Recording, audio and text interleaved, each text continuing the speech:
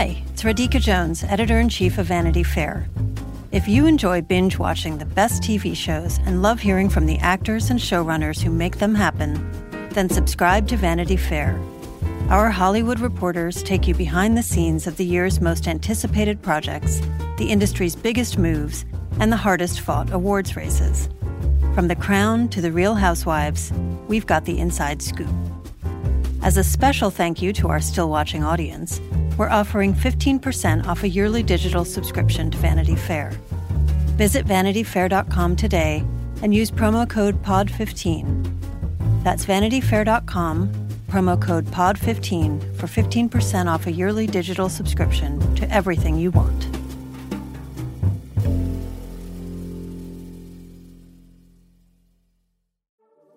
The world works in certain ways until a new great idea comes along and changes everything. We need a name. We live. We dream. We work. I'm Travis Kalanick, and I will never back down from a fight. And if no one wants to believe in me, I'll make them believe by being undeniable. These kids don't overthink. They don't get bogged down about the way things have always been done. They want to change things now. Hello and welcome back to Still Watching Downfall of the Startups. I'm Vanity Fair Chief Critic Richard Lawson. I'm here today with Vanity Fair Hollywood Editor Hillary Busis. Hello, Hillary. Hello, Richard. So today we'll be covering 3 episodes. The finale of The Dropout, Episode 8, Lizzie. We Crashed, Episode 6, called Fortitude. And Super Pumped, Episode 6, called Delete Uber. Later on in the episode, we'll hear my interview with The Dropout star Amanda Seyfried, who has lots of interesting things to say about playing Elizabeth Holmes and her hopes potentially for a second season. So, Hillary, I figured we'd start with The Dropout because, as I said, this was the season series finale. We're not quite sure. So I'm curious, did it end satisfactorily for you? You know, it did and it didn't. There are a lot of threads to wrap up. And I think that the show does a great job of concluding the Theranos saga, but I'm not really sure. It does kind of introduce kind of what happened after Theranos got shut down by the government, essentially. But it happens pretty quickly. We see Elizabeth in her new relationship. We see her kind of embracing this new, honestly, sort of Rebecca Newman, Adam Newman-esque persona.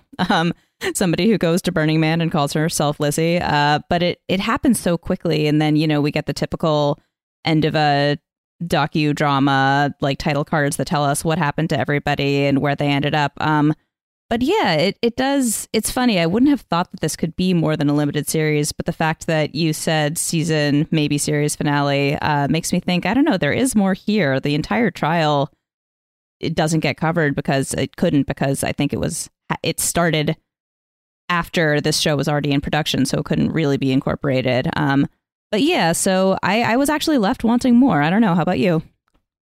Yeah, I think that the more I've sat with it, I watched the episode twice now. I think it's a really well-built episode of television. And I think this final primal scream moment with Elizabeth outside of these now shuttered offices is effective. And then her sort of quick snapback into getting in an Uber, I believe, to go to court, if I'm not mistaken. But or at least she's, you know, in some sense is on her way to the trial. I think that works. But, you know, we don't have the trial. Which maybe we don't need a courtroom drama about this, but we don't have the sentencing. We still don't know what's going to happen to her. Right. Yeah. The rest is still unwritten. Yeah, exactly. We need to get the Hills people on this season 2.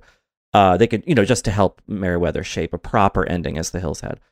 And I don't know. I think that also the fact that we meet this new guy, Billy, I believe his name is, the boyfriend, but he's in this sort of ethereal under the bed sheets. Like, we don't really meet him. And we know in real life that they had a child together.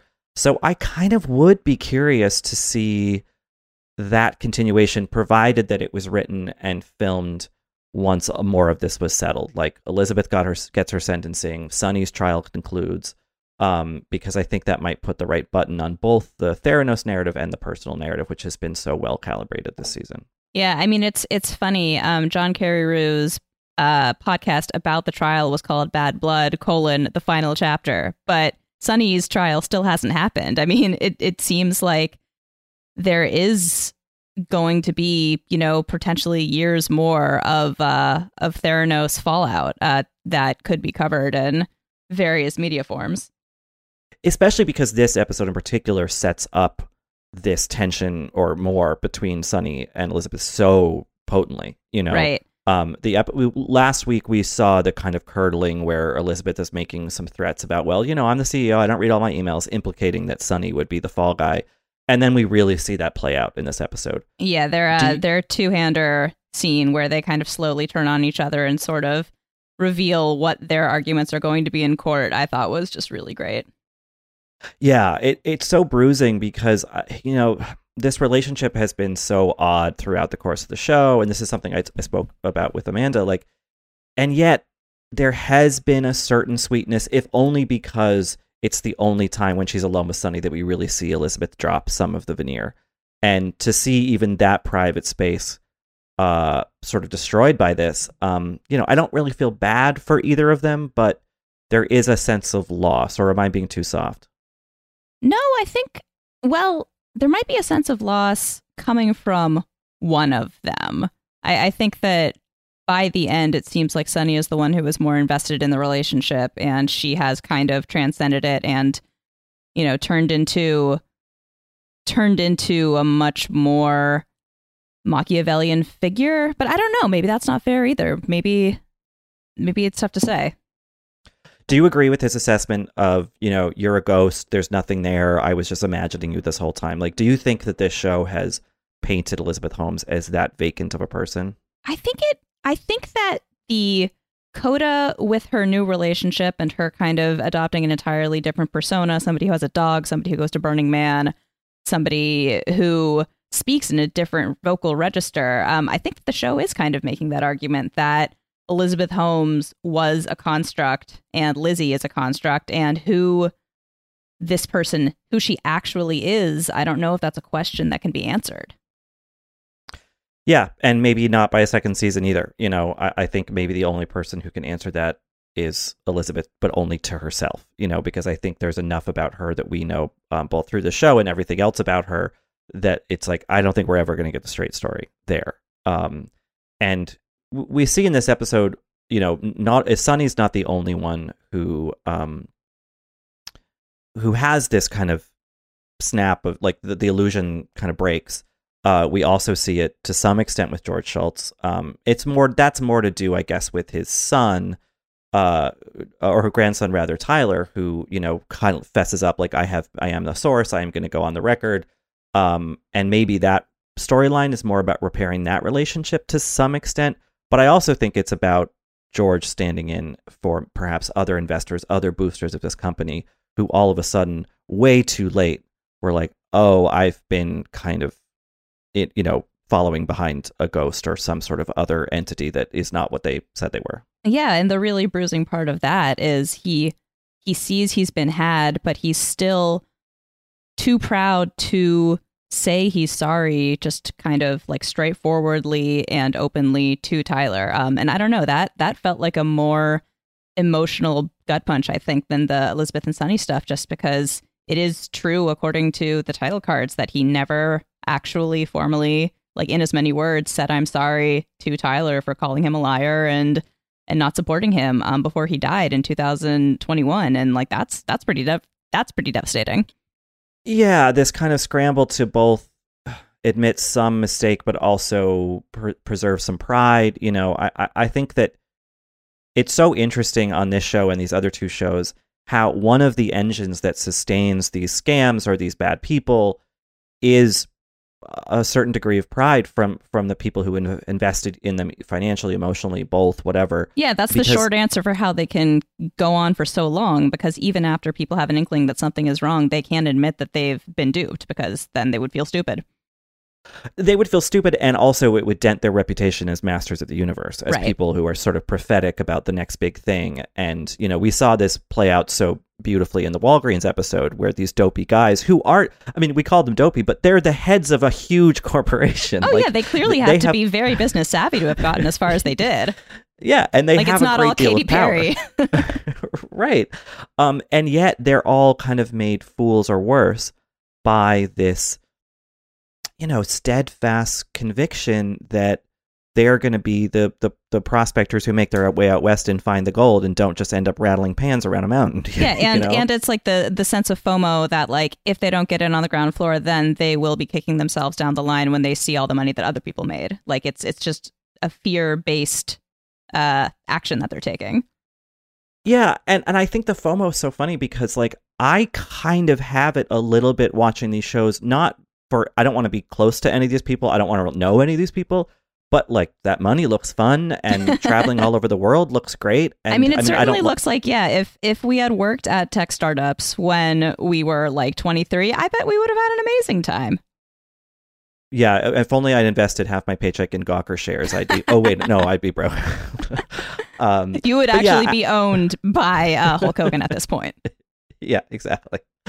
Well, I mean, I am, but that's for a different reason. But I think, this show probably needed a moment of audience dialogue with the audience, or at least a sort of a voice from not the outside exactly, but someone who issues a final verdict. And I think that in some ways comes from Linda, the lawyer character played by Michaela Watkins, who I believe is an amalgamation of people. I don't think Linda Tanner herself is real. Mm-hmm. But, she has this big scene in the empty office where she's screaming at Elizabeth, "You hurt people, you hurt people." What do you think she means by that? Is she referring specifically to the patients in Arizona who got false diagnoses? Do you think she means herself, her reputation? I'm curious what you made of that scene, and maybe was it too on the nose or just right? I think it's on the nose. I think it also is, like you said, that the kind of like conclusion that the show felt like it doesn't. It's too self-aware to want to turn Elizabeth into some kind of martyr or some kind of like, I don't know, somebody who was just misguided. I think that it is important for the show to point out, like, at the end, it understands, like, she is a criminal. She did things that were wrong. She doesn't seem to understand that herself, at least as, portrayed by the show. But so it's definitely a little neat, and I can see why it could like maybe stick out because so much of the show is subtle and not really spelled out in as many words. But I think that moment didn't bother me too much.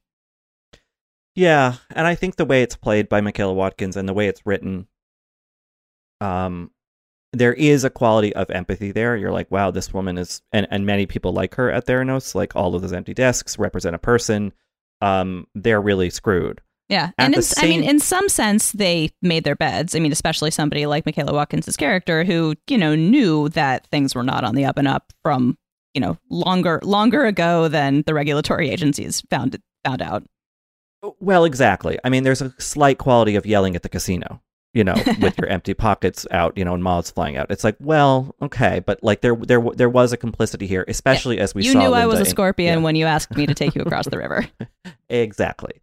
We've seen Linda in previous episodes be pretty ruthless in service and also kind of chanting along, maybe a little reluctantly to the kind of cultish aspects of the company. So I think it's a complicated final moment for not Linda the character per se, but all the people that she sort of represents in that moment. I don't think she cares so much about the people who got hurt, whether it's employees or patients or investors. I think it's she certainly cares that they got caught. That kind of feels like the real bottom line. Yeah. And then we do have this kind of pure vindication on the side of John Carreyrou and his editor, Judith Baker, who I believe also is a fictional character played by the great Lisa Gay Hamilton. What do you make of that side of things? Do you think it got journalism right? Well, I think that it gets journalism more right than Inventing Anna, to name another recent show. That's a lowish bar, but okay. Yeah. It does. I think that moment was pretty cheesy too. When he yells, "What? I fell in love with federal bureaucracy, and I don't care who knows it." Like, that's okay. I feel like you want to give him a moment of triumph, but that was goofy. But journalists are lame, so in that sense, maybe it did get us right. I don't know. Well, if you, my editor, if I ever say to you, you've just given me the pep talk I've been wanting from you for years, you have full permission to fire me on the spot. Because that was corny. For being a goober, yeah.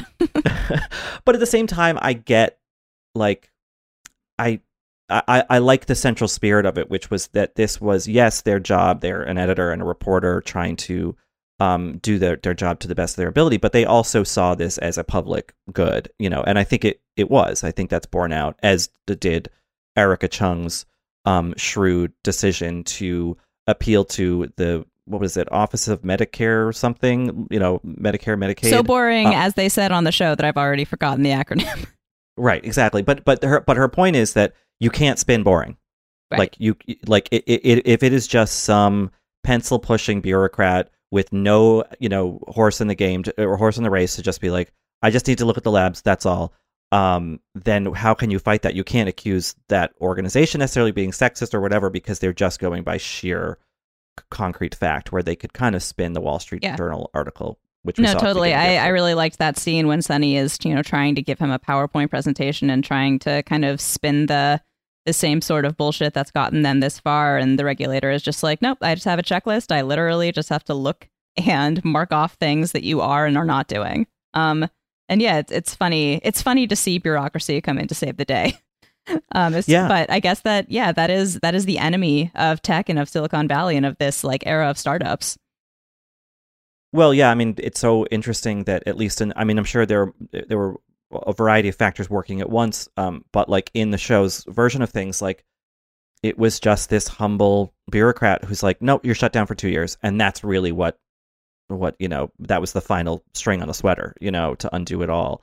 And I think that goes back to something that we had talked about early on this podcast about Elizabeth Holmes's big mistake, which was, you can bullshit about a rideshare app, you can bullshit about, a co-working space, but when it comes to people's health, when it comes to something as heavily regulated as that in the United States, at a certain point, the jig will be up. Yeah, it was definitely a more serious offense that had more serious consequences for actual human beings.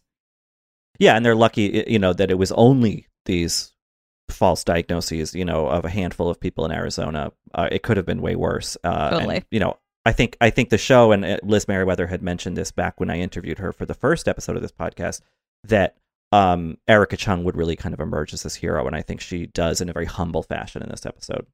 Yeah, it's nice that it's not too overdone either, that, it's a reporter calling her, and she's asleep, and she's like, oh, that's great, and then she kind of has to figure out how to go back to her life. Yeah, and now she and Tyler are working in this kind of ethics and entrepreneurship thing, and learning from this god-awful experience and moving forward. I have no idea what became of a lot of other Theranos employees. I think that, we might never know that. Yeah, I am curious how, do you pretend like you just have a gap on your resume? Do you admit what you were doing and just say that you didn't have anything to do with the really bad stuff? I don't know. I'm curious. Right. Is it the Trump administration where you leave and then try to claim, oh, I always hated it, and here's my book about it, please, give me $1 million advance. I don't think that works here. So, that's maybe all the more reason for a season 2, just to see more of the fallout. For sure. Do you believe Elizabeth when she says in that interview, I don't believe that we put anyone's health in danger? Do you think she's deluded? Do you think, I guess she kind of plays her hand when she's talking to her mother about how, she basically got over her sexual assault the way that her mother told her to, was just kind of forget about it and pretend like it didn't happen. And she says, if you choose to forget certain things, do you think that's lying? And I don't know. It's an interesting question. Do you think the show kind of answers that as far as Elizabeth is concerned? I don't know. I think that it had to, Liz Meriwether and the other writers and Amanda Seyfried to some extent had to leave it a bit ambiguous because no one really knows. I think that Elizabeth believes what she believes, and believes in herself, I think, most importantly.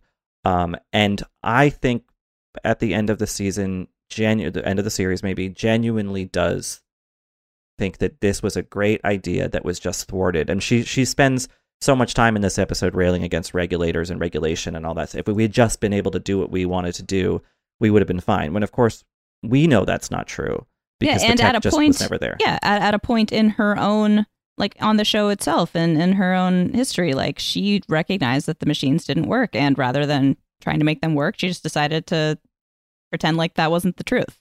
Right, exactly. Which I think is actually a good place to cut to my interview with Amanda Seyfried, who has a lot of thoughts about what Elizabeth believed about the company and about herself. So let's hear from that.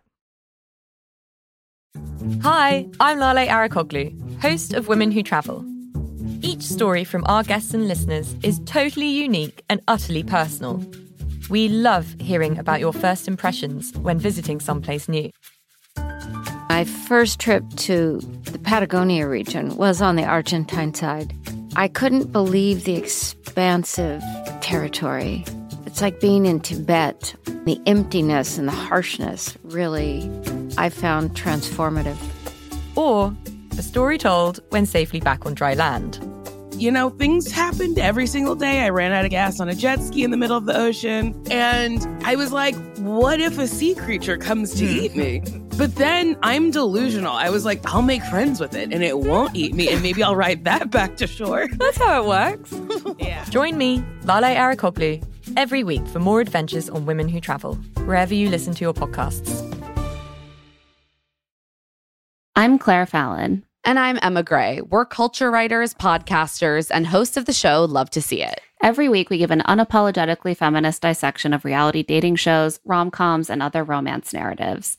We unpack all the weird messages they send us about love, sex, and dating. And we dive into all the details with special guests like actors, authors, and cultural critics. You can find Love to See It wherever you get your podcasts. New episodes drop every Tuesday.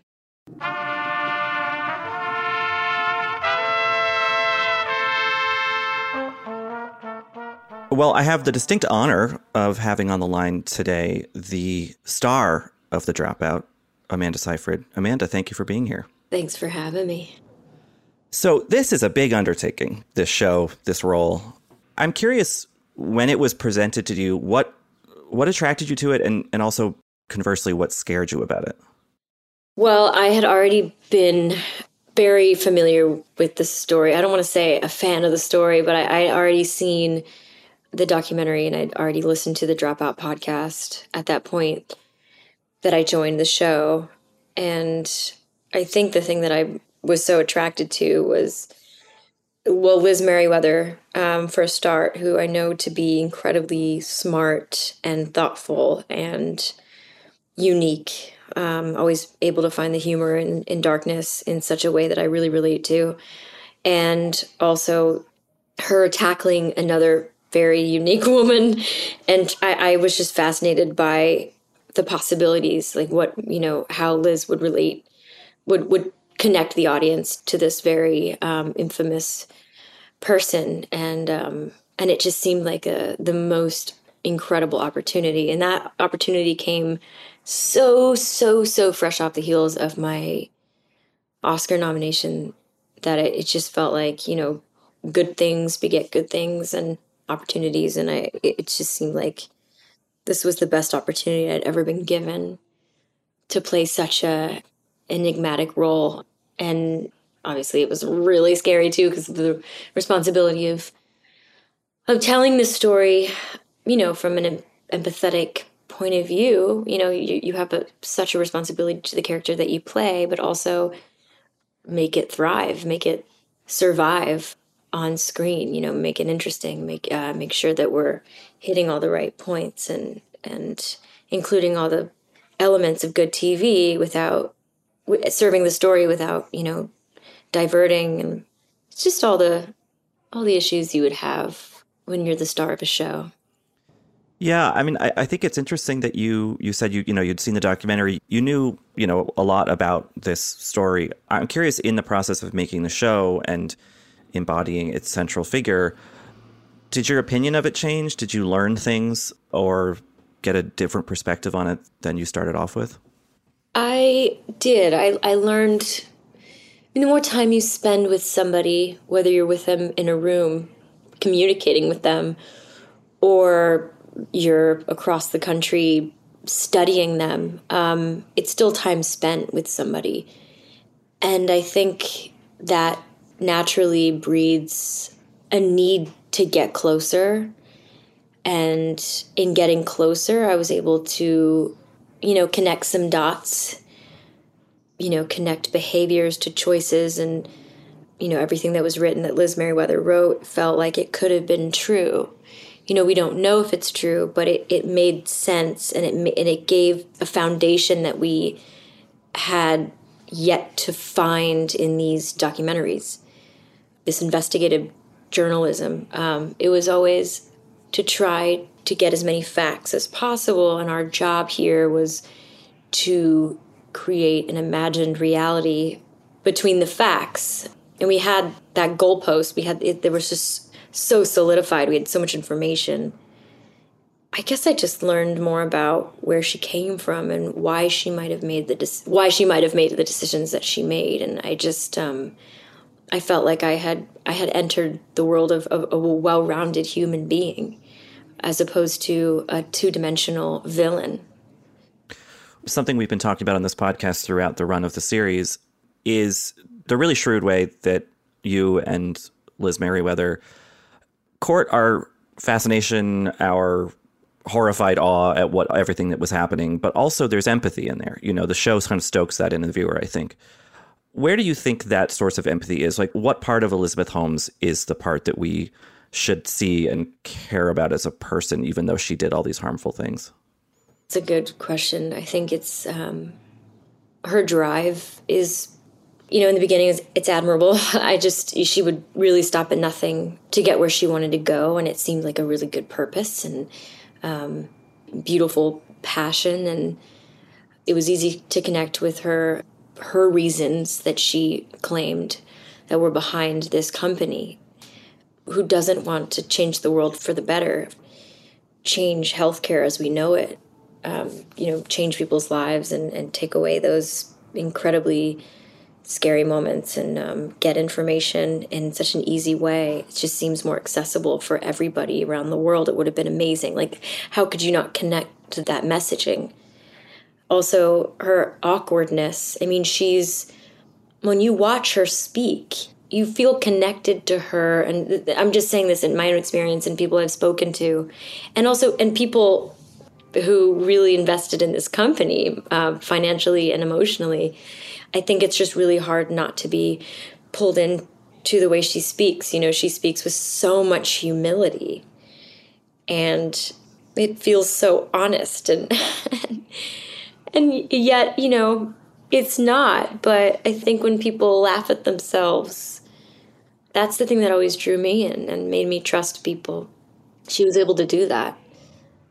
Yeah, I mean, she does talk about wanting to help people and sort of change the world in I think, a purely altruistic sense. She also says in the first episode, I want to be a billionaire. That's the thing. That's what's so confusing. Yeah. Do you think those things are mutually exclusive, or can they exist together? Is that possible? I think you can the both can be true. Yeah, I want to be a billionaire too. Yeah, well, same. Fair. That would be amazing. But if you're just going to try to come up with ways to become a billionaire, then your intention doesn't really matter. I think if your first goal is to become rich off of something, then you do anything. If your priority is not the well-being of others above that, I'm not saying that her priority was just to become a billionaire, but if it was, which at times in this series, in this story, it seems that that's the case. But yeah, both can be true. But it did seem like the billionaire goal came first in a lot of ways. And that seed was planted very early. So it's easy to question her motives in starting Theranos.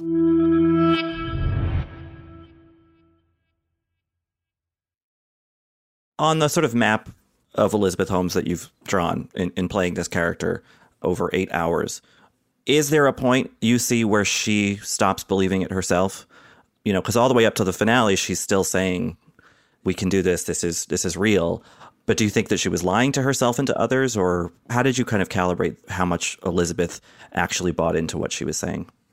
I think there was a point when the Walgreens guys were coming in that she understood, from just my perspective of our version of it. I played it like she understood that she wasn't where she needed to be, but it didn't take away the power of believing that they were on the right track. It just was going to take longer. And I think it's like this is a stupid analogy, but it's like when you're under construction and every month they're like, it's probably going to be end of the next month. And then you're at the end of the next month and it's just that belief that it's going to get done. It's just taking a long time, but it's going to be worth it. And I think that's what she always believed till the very, very end. I think she still believes that this is going to happen and it's going to change the world. She's no longer in control of that. But I think it's not science fiction exactly, but at the point that she was talking about it being a real thing, a thing that exists, like that her technology did in fact exist and work, it felt more like science fiction. I think there was a switch that was flipped when it felt like she was going to lose it all. And instead of letting it go, she just doubled down. And the power of belief in your own reality it's really one of the most miraculous things in terms of how powerful humans are. I think that's where she's at. I think that's where she's at by the end. Just 100% behind herself. It's just a slight moment with the Walgreens guys about timing, but never believing that it wasn't going to work.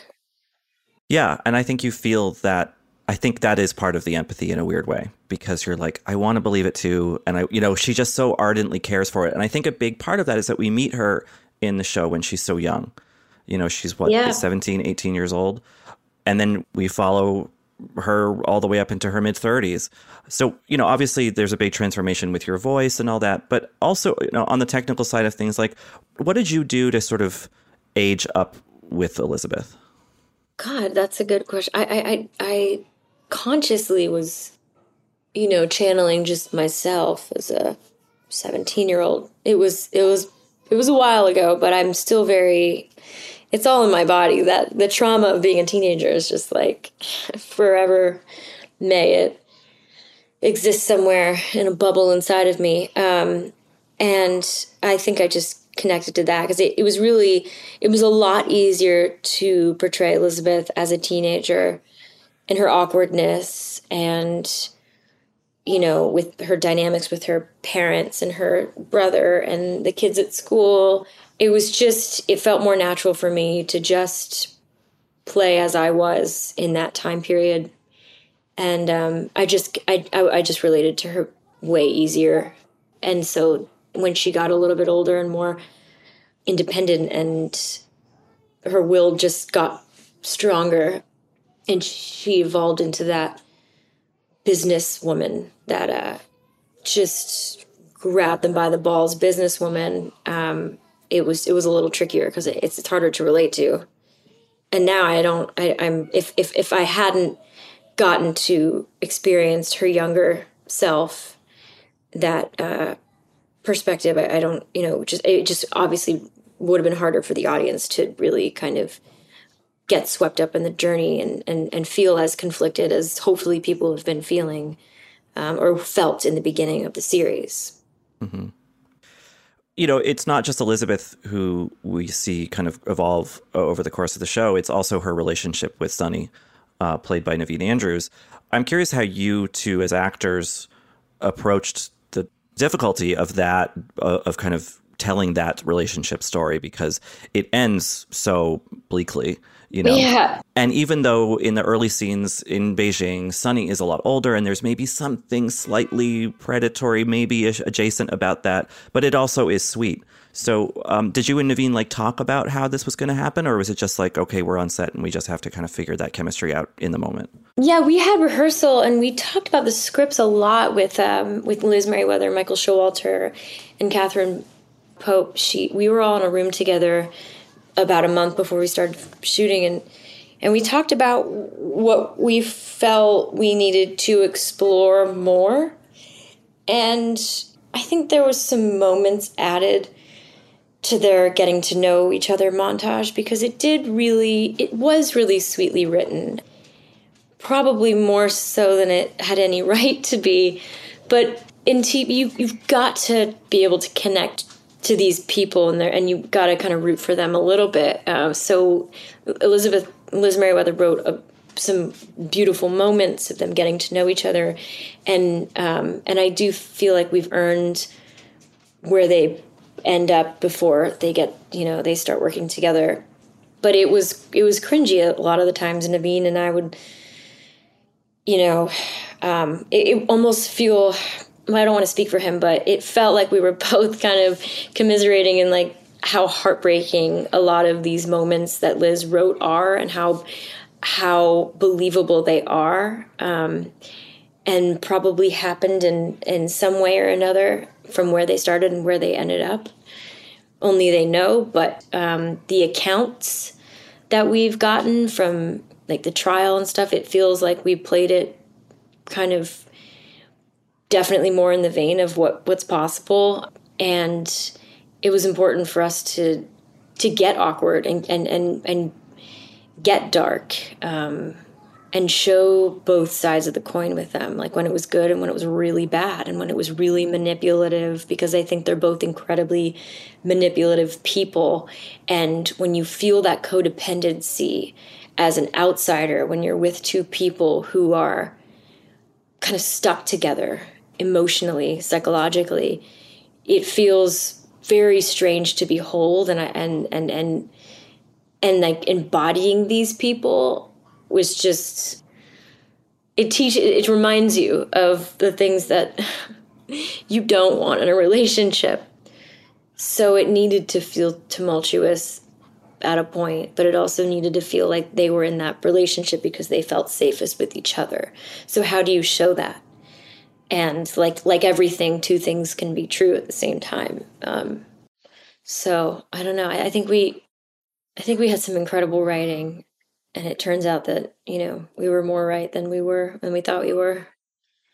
Yeah, it's a really nuanced dynamic, and what I think is so powerful about the end of the show is that this is two people really going at each other, and, we know what happened in real life where they kind of did sort of turn on each other and throw blame, throw each other under the bus, essentially. But you just do feel sad still, which is not hard to do, or not easy to do, rather. It's not, yeah.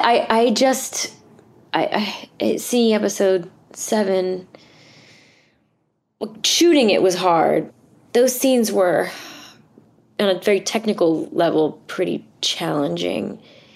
And trying to get the balance right, I had a trickier time with that scene when I leave the house and I pack up. That was probably the hardest, the biggest challenge I had on the whole show, because you had to earn that. And again, I don't want to speak for him, but I think he felt this very similarly. And then you kind of get all the way around to the moment of almost sweetness when he says, I'll never hurt you.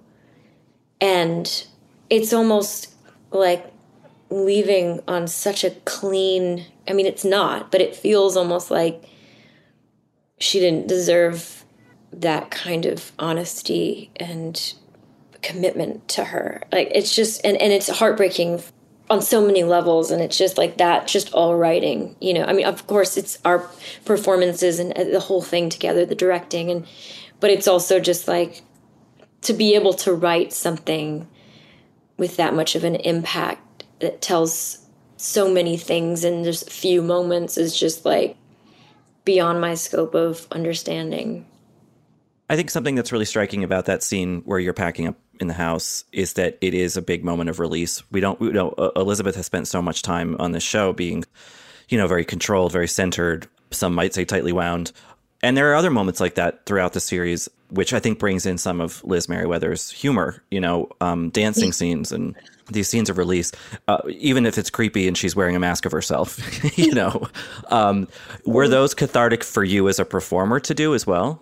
Incredibly. Like, I never get the opportunity, or I very rarely get the opportunity to be weird and awkward and just free. And so it was incredibly cathartic, liberating, all the things, hilarious. We do it, and they say rolling, and they have the music on, and we're just really committing to the awkwardness of it, the darkness of it, because it's dark as anything. The way these people relate to each other and to themselves, it's almost painful to watch for some people. But that's what makes it so thrilling to actually perform as an actor. Like I get to move my body in ways that it would never make sense to move that way, and I get to do that, and it makes sense in this instant. And it also has like such an effect on the audience, and it's just like, I shouldn't be watching this. It's like watching two people make love. It's like there's an intimacy there in the dancing throughout that it just feels like it's not for anyone's eyes. And that is all Liz Merriweather. Like, how do they express themselves? This way.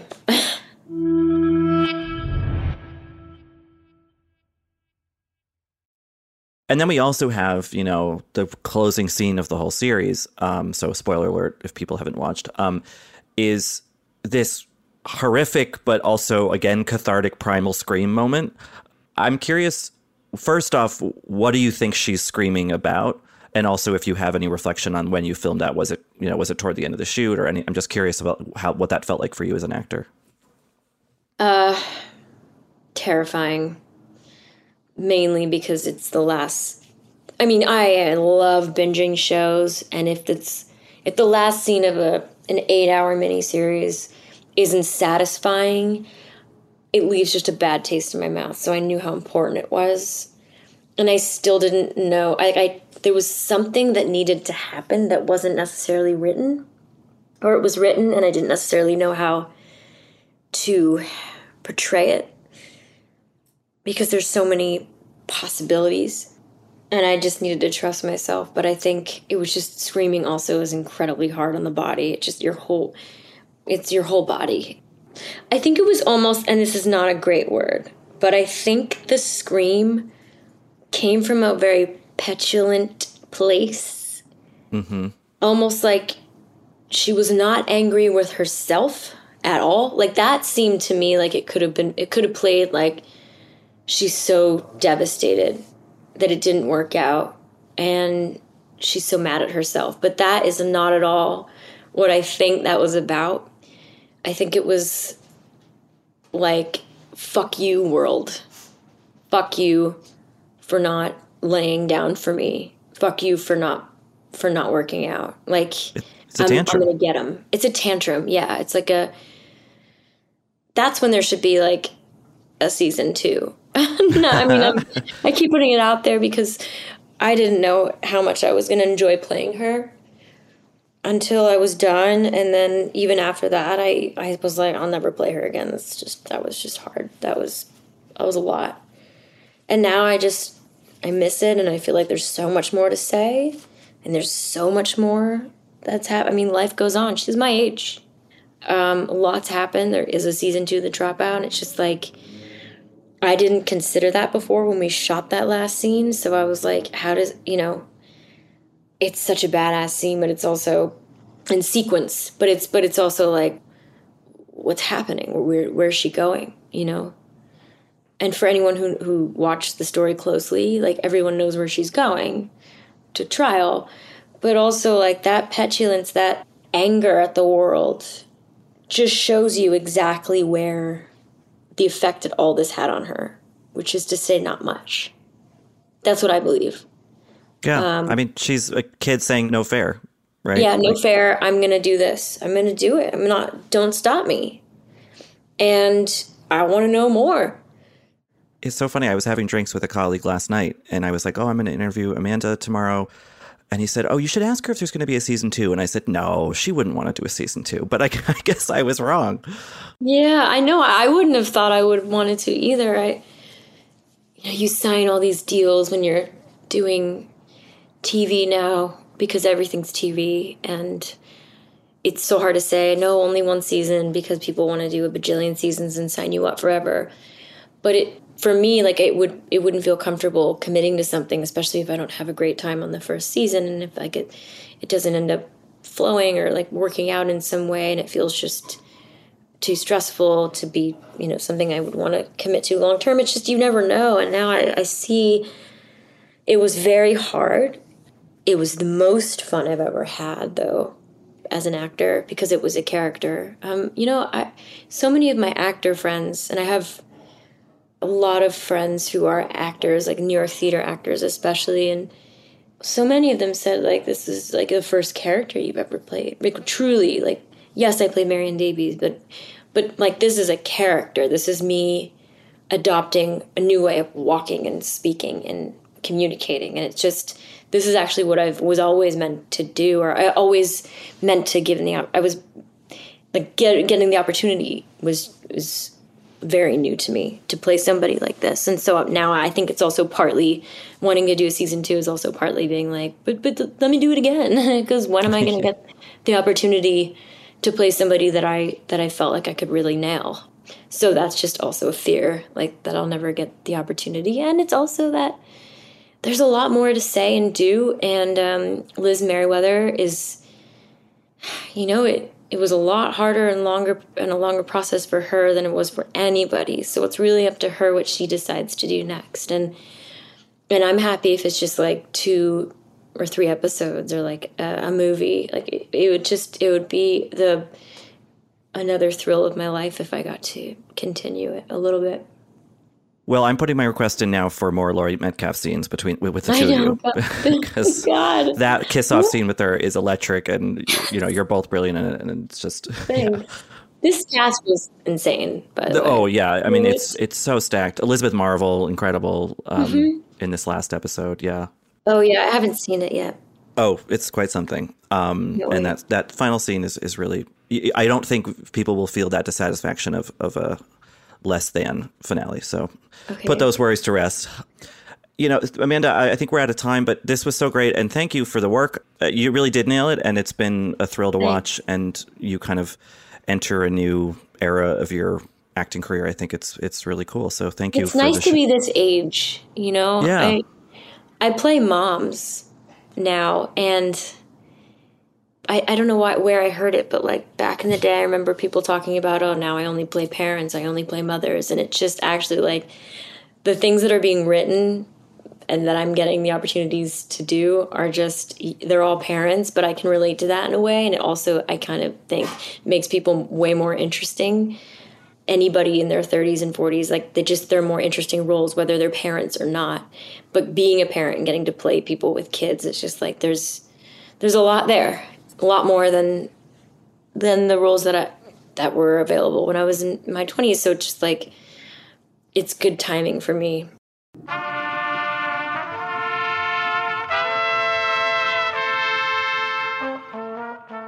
Okay, so Hillary, do you have any final thoughts on The Dropout, or should we move on to the other tech disasters? I do want to note that in this episode before her fall, Elizabeth said that she's getting an award from Jared Leto. Yeah, isn't that funny? And Which then is so funny. In We Crashed, we see him find out about Travis Kalanick being ousted from Uber. I know, it's really like this is like the Avengers Endgame moment when everybody somehow is in the same place at the same time. And somehow We Crashed spoiled Super Pumped, because we have not gotten to Travis Kalanick's ouster yet. We are 1 episode away from that. This was if you're listening to this and you were not like watching news, I guess, in 2017, then it's like when Jared Leto came out of that retreat and didn't know about the pandemic. So yeah, this is the penultimate episode of Super Pumped, and I think this show has had a much brasher, sort of hard-charging comportment than have We Crashed and The Dropout. But this episode tries to, I think, in some ways, humanize Travis, not necessarily for sympathy, but just sort of context. We obviously see the tragedy with his mother, Bonnie Kalanick, who died in a boating accident in 2017. We see earlier in the episode when the video of him berating an Uber driver, or arguing with an Uber driver over pay cuts, essentially, he drops to the floor and starts kind of crying and saying, "What's wrong with me? What's wrong with me?" Did that sway you toward Travis Kalanick at all? Honestly, I've watched the show and I don't totally understand, according to the version of Travis that's been on the show, why that video is such a big deal, like in the show's own universe. I get why it would be to outsiders who are not aware of Uber and, you know, his personality and like the cult of personality that he's created around himself. But I don't totally understand why everybody on the show treats it as this enormous, terrible bombshell when he's known for being outspoken and brash and, you know, cocky. And I don't know. I don't really get why it made such a splash. Why that was the silver bullet above other things. Of all things. Like with the sexual harassment and all of the partying, and I don't know. It just doesn't seem like that would necessarily be the last straw, given what we've seen already. But apparently, was a big deal. I mean, I guess my best guess as to that is that, like, in this episode, we see Uber having a major optics problem with the hashtag delete Uber, stemmed from their actions during the taxi strike. And him joining Trump's Economic Council. Right. And so you have an immigrant driver basically saying, because of your changes in policy, I've lost all this money. And Travis, the brash billionaire, being like, you're wrong, you're wrong, you're wrong, at a time. You know, so it's basically like, it might not be the worst thing internally that Travis and the company have done, but it looks, and it can be shared, you know, it looks the worst, and it can be shared, you know, infinitely online and on Twitter especially, which we see a lot of in this episode. Yeah, I guess. I just feel like if there was a leaked video of, I don't know, Elon Musk, like, yelling at a guy who worked at a Tesla factory, it wouldn't like be this enormous scandal. Well, people would cheer him probably. Exactly. That's how that goes. It was funny though. The guy Dan O'Sullivan, the Chicago tweeter guy who does delete Uber, he used to go by Bro Pair on Twitter. Like, I kind of Twitter know him, and I had no idea. So you're in this episode too. Yeah. in that way, you mean? Yeah. No, just as a connection. Right. Yeah, exactly. No, you're right. You're right. Yes. So everything is connected.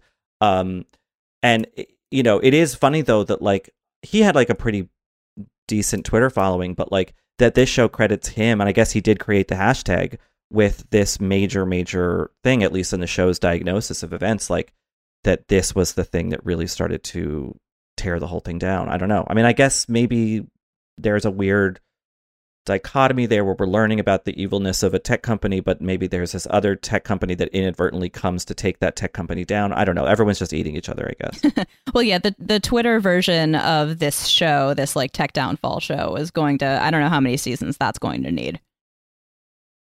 Yeah, well, that's going to be a whole, you know, Gunsmoke kind of situation. 23 seasons or something.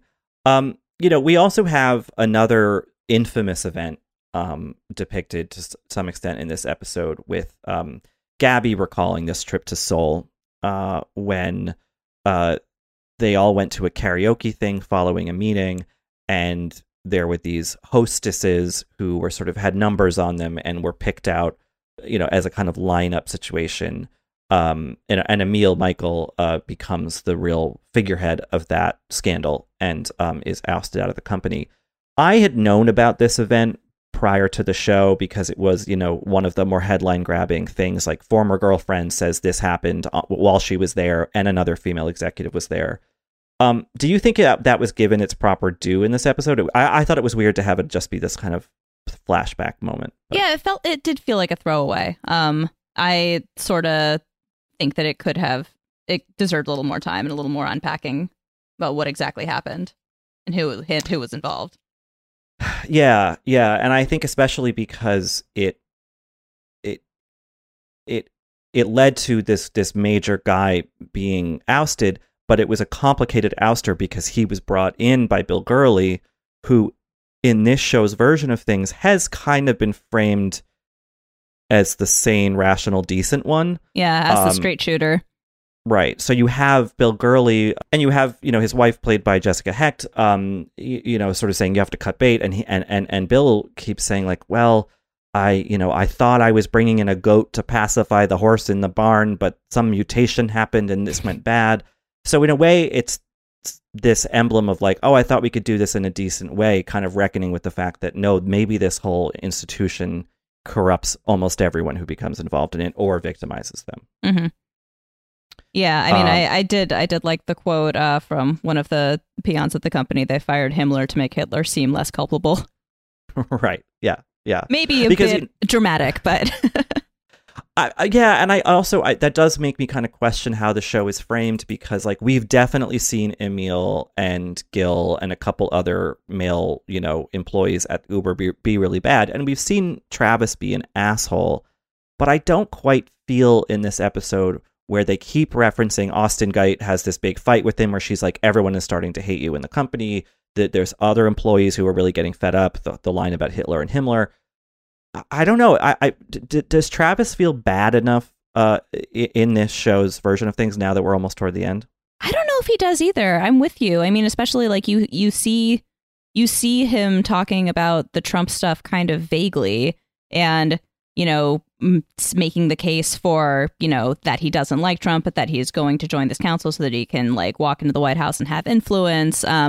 Like I feel like in the show's version of events, like he's definitely like a blowhard, but he doesn't seem necessarily like a bad guy. And I don't know really why the tides turn, except if the Trump Association is enough to kind of tip the scales, which I mean, in early 2017, like we were all there, like that was a crazy time. Emotions were running high. I can understand why that would be the tipping point, like in and of itself, regardless of how he's presenting himself otherwise.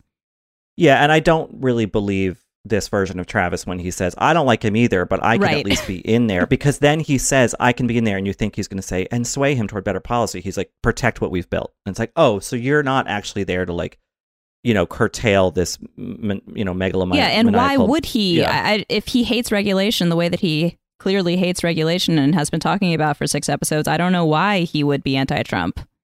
Yeah.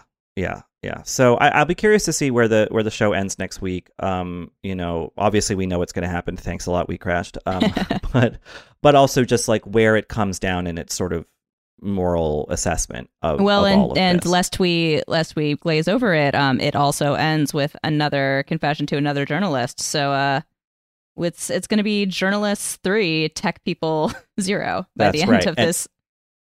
And in the show, this employee goes to a journalist character called Olivia to tell her about the gray balling. But in reality, that journalist was Mike Isaac, who wrote the book that this show is based on.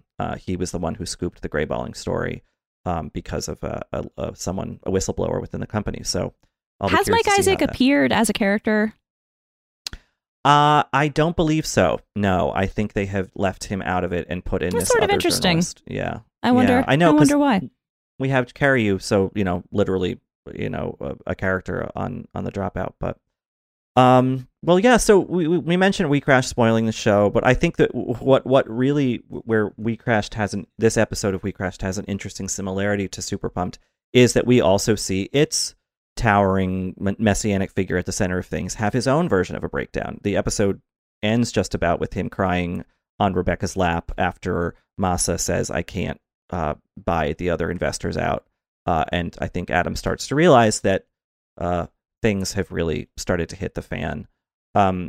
Did this episode feel like, did it make you feel any differently about Adam? I think it was trying to in some ways. Oh, do you think that it was trying to like create a sympathy for him that previous episodes didn't have? I don't know if it was a sympathy about his character as a whole, but I think we were maybe supposed to like feel his desperation in a less than Schadenfreude way.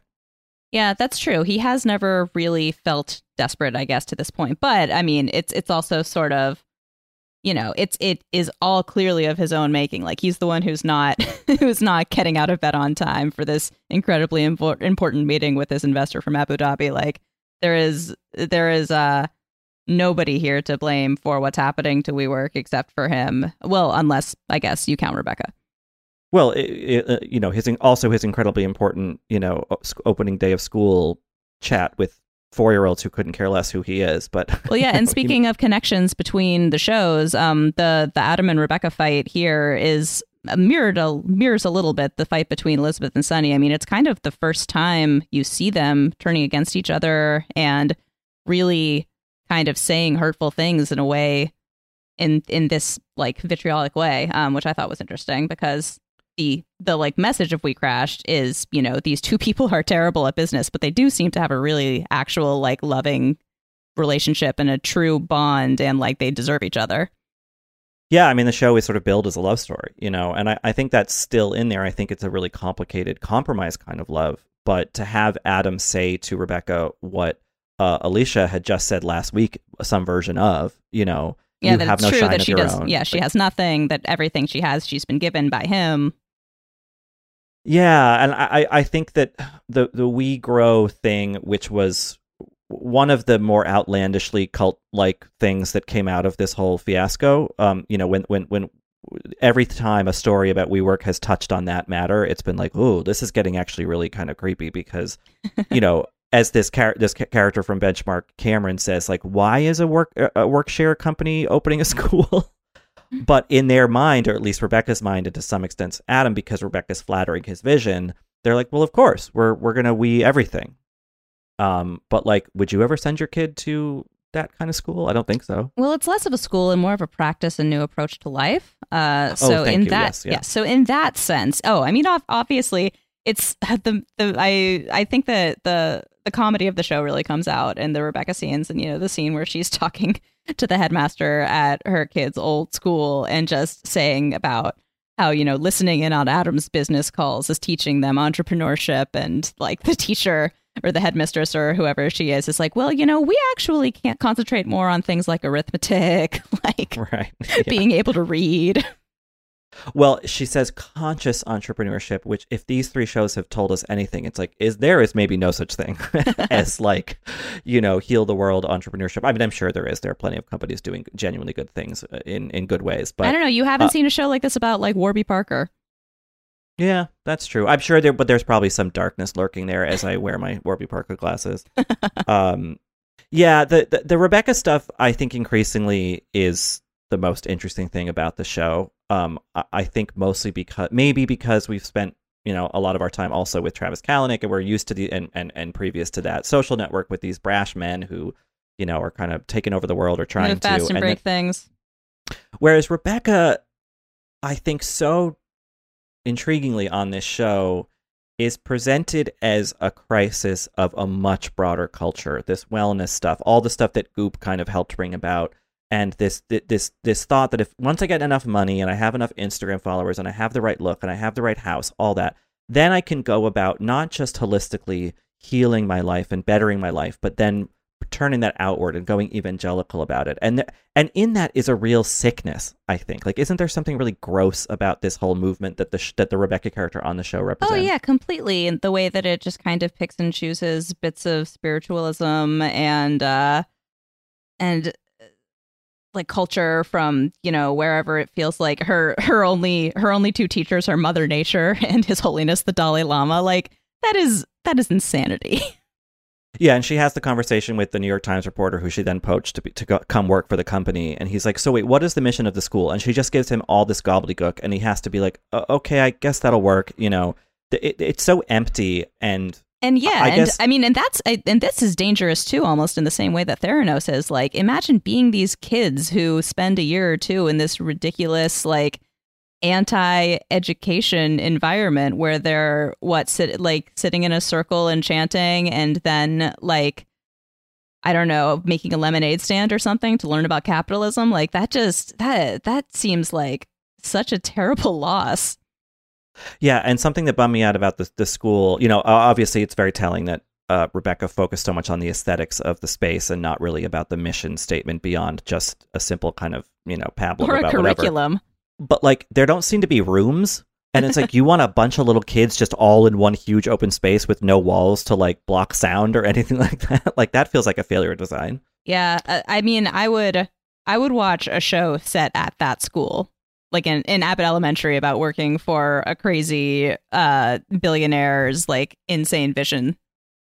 Well, did you ever hear about that school, Avenues? Do you remember that in New York? Oh, I remember. Didn't Suri Cruz go there? She did. That's, I think, why most people, including myself, first heard of it. But it was a for-profit startup prep school thing that I don't know what its mission statement was exactly. I think it was a bit more concrete, and I think they had actual educators running it. But like, that I think has since gone away. Which is it's interesting that We Grow was not the first of these kind of startup for-profit school things that that cost $50,000 a year or something insane for your 5-year-old. Right. I think there's an interesting line in this episode, kind of speaking to the emptiness of Rebecca's kind of spiritual vision for things and how it relates to Adam and Adam's own. He's talking to Miguel about the whole, like, I want to get Masa to buy us all the investors out so we can be free and no oversight, no IPO, nothing like that. And he says, we were both raised on a kibbutz or on a commune. Mm-hmm. Adam was on a kibbutz. And much earlier in this season, that was used as this starting point to have this discussion about communal living and the joy of sharing things and, collectivism, essentially. And in this episode, he said, we were both raised on communes. We know what it is not to have anything of your own. And this is ours. And it's like, okay, so wait, so this is where that ethos stops. It's when the thing you have, your coveted objects, start to be not taken away, but at least shared with other people. So I thought that was an interesting, it cut, I think, to the heart of maybe how cynically Adam and Rebecca in turn were using this kind of origin story for the company. Totally. It feels a little Animal Farm, a little, all animals are equal, but some are more equal than others. Right, exactly. Because if the ethos was look, I don't know that a kibbutz ethos would, allow for any sort of cash grab IPO at all, but I think that, I think everybody would probably be too stoned for that to happen, although Adam made it that far, so I guess I shouldn't. Right. Well, especially because if he says we're not going to IPO, we're not going to go public, all of the people that he's been throwing, all the employees he's been throwing the shares and all this, you're going to get rich off this that wouldn't happen then. Yeah, and it's completely I guess unless meaningless. They bought them out. Yeah, all the promises that he's made are just complete, dust. Yeah. It's chilling, and I guess then, puts that moment at the end when they're having this kind of sad party for, I guess, how many millions of square footage they own in New York or whatever. And then he gets that call. He doesn't yet know what the next step is, but he realizes that he's hit a major wall that means that his only recourse is to stay with the people who've already invested in him, who are now really breathing down his neck. And in that moment, now that we've talked about it, I don't really feel any empathy, even if the show was maybe trying to court it. I don't know that it was. It's kind of satisfying, actually. Yeah. I think that he and Rebecca are certainly interesting characters. I don't think that they're sympathetic characters, and I don't think that the show wants them to be or is trying to make them. I think it's smart, especially the way this episode especially has a motif of them making these ridiculous, extravagant messes and then faceless people having to come in and clean them up. That just keeps happening over and over. And that is going to be the ultimate end of the company when they, get their golden parachute and then they don't have to deal with the wreckage. Yeah. Yeah. Which maybe, is, I guess, in an interesting way, because Travis Kalanick, I think, is still on the board of Uber, or he's somehow involved in some capacity. And I think he made a lot of money from the company. Elizabeth Holmes is really the one who lost it all, so to speak. Yeah. She's the only one who's going to actually go to prison. Well, in theory, yes. In theory. We'll find out in September. We will, which, I don't understand why that's...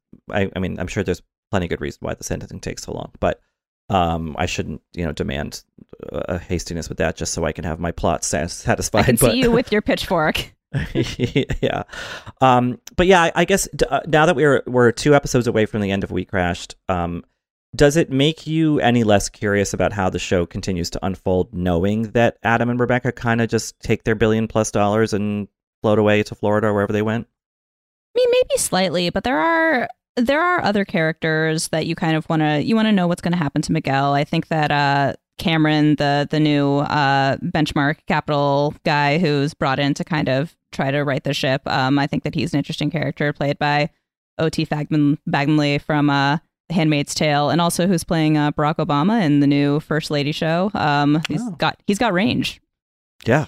I don't know. So. There is more to it than just watching Adam get kicked out, I think. Yeah, and bringing the Cameron character in this episode was so fun because you had to bring this outside observer in to be like, wait, you spent how much on what? Because we haven't heard those details on the show yet, really.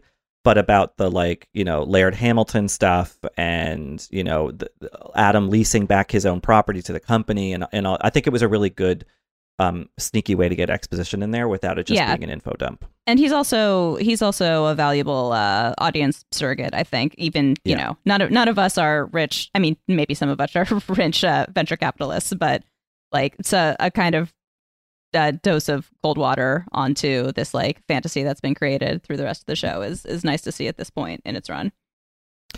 Well, if any of you are rich venture capitalists and want to correct the record on what we said about you, you can always email us at stillwatchingpod@gmail.com. I think that does it for this episode. Hillary, thank you again for joining us and for watching all of these horrible people do these horrible things. I would be doing it on my own time, so really no trouble at all. Well, better to do it on a Tuesday afternoon then. In the meantime, Hillary, where can people find you online? I'm on Twitter at Hillabuster. Great. And I am at Rylaws, writing on VF.com. As ever, this episode was edited and produced by Dave Gonzalez, and we'll see you next week. Until then, happy investing. Cha-ching.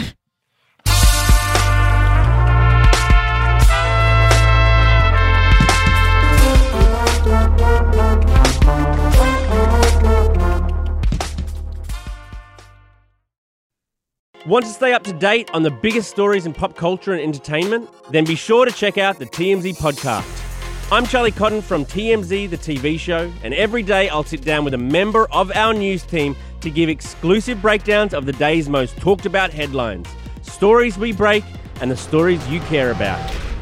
So check out the TMZ podcast, Monday through Friday, and the other podcasts from the TMZ audio network like Last Days and TMZ Verified, available on all podcast platforms.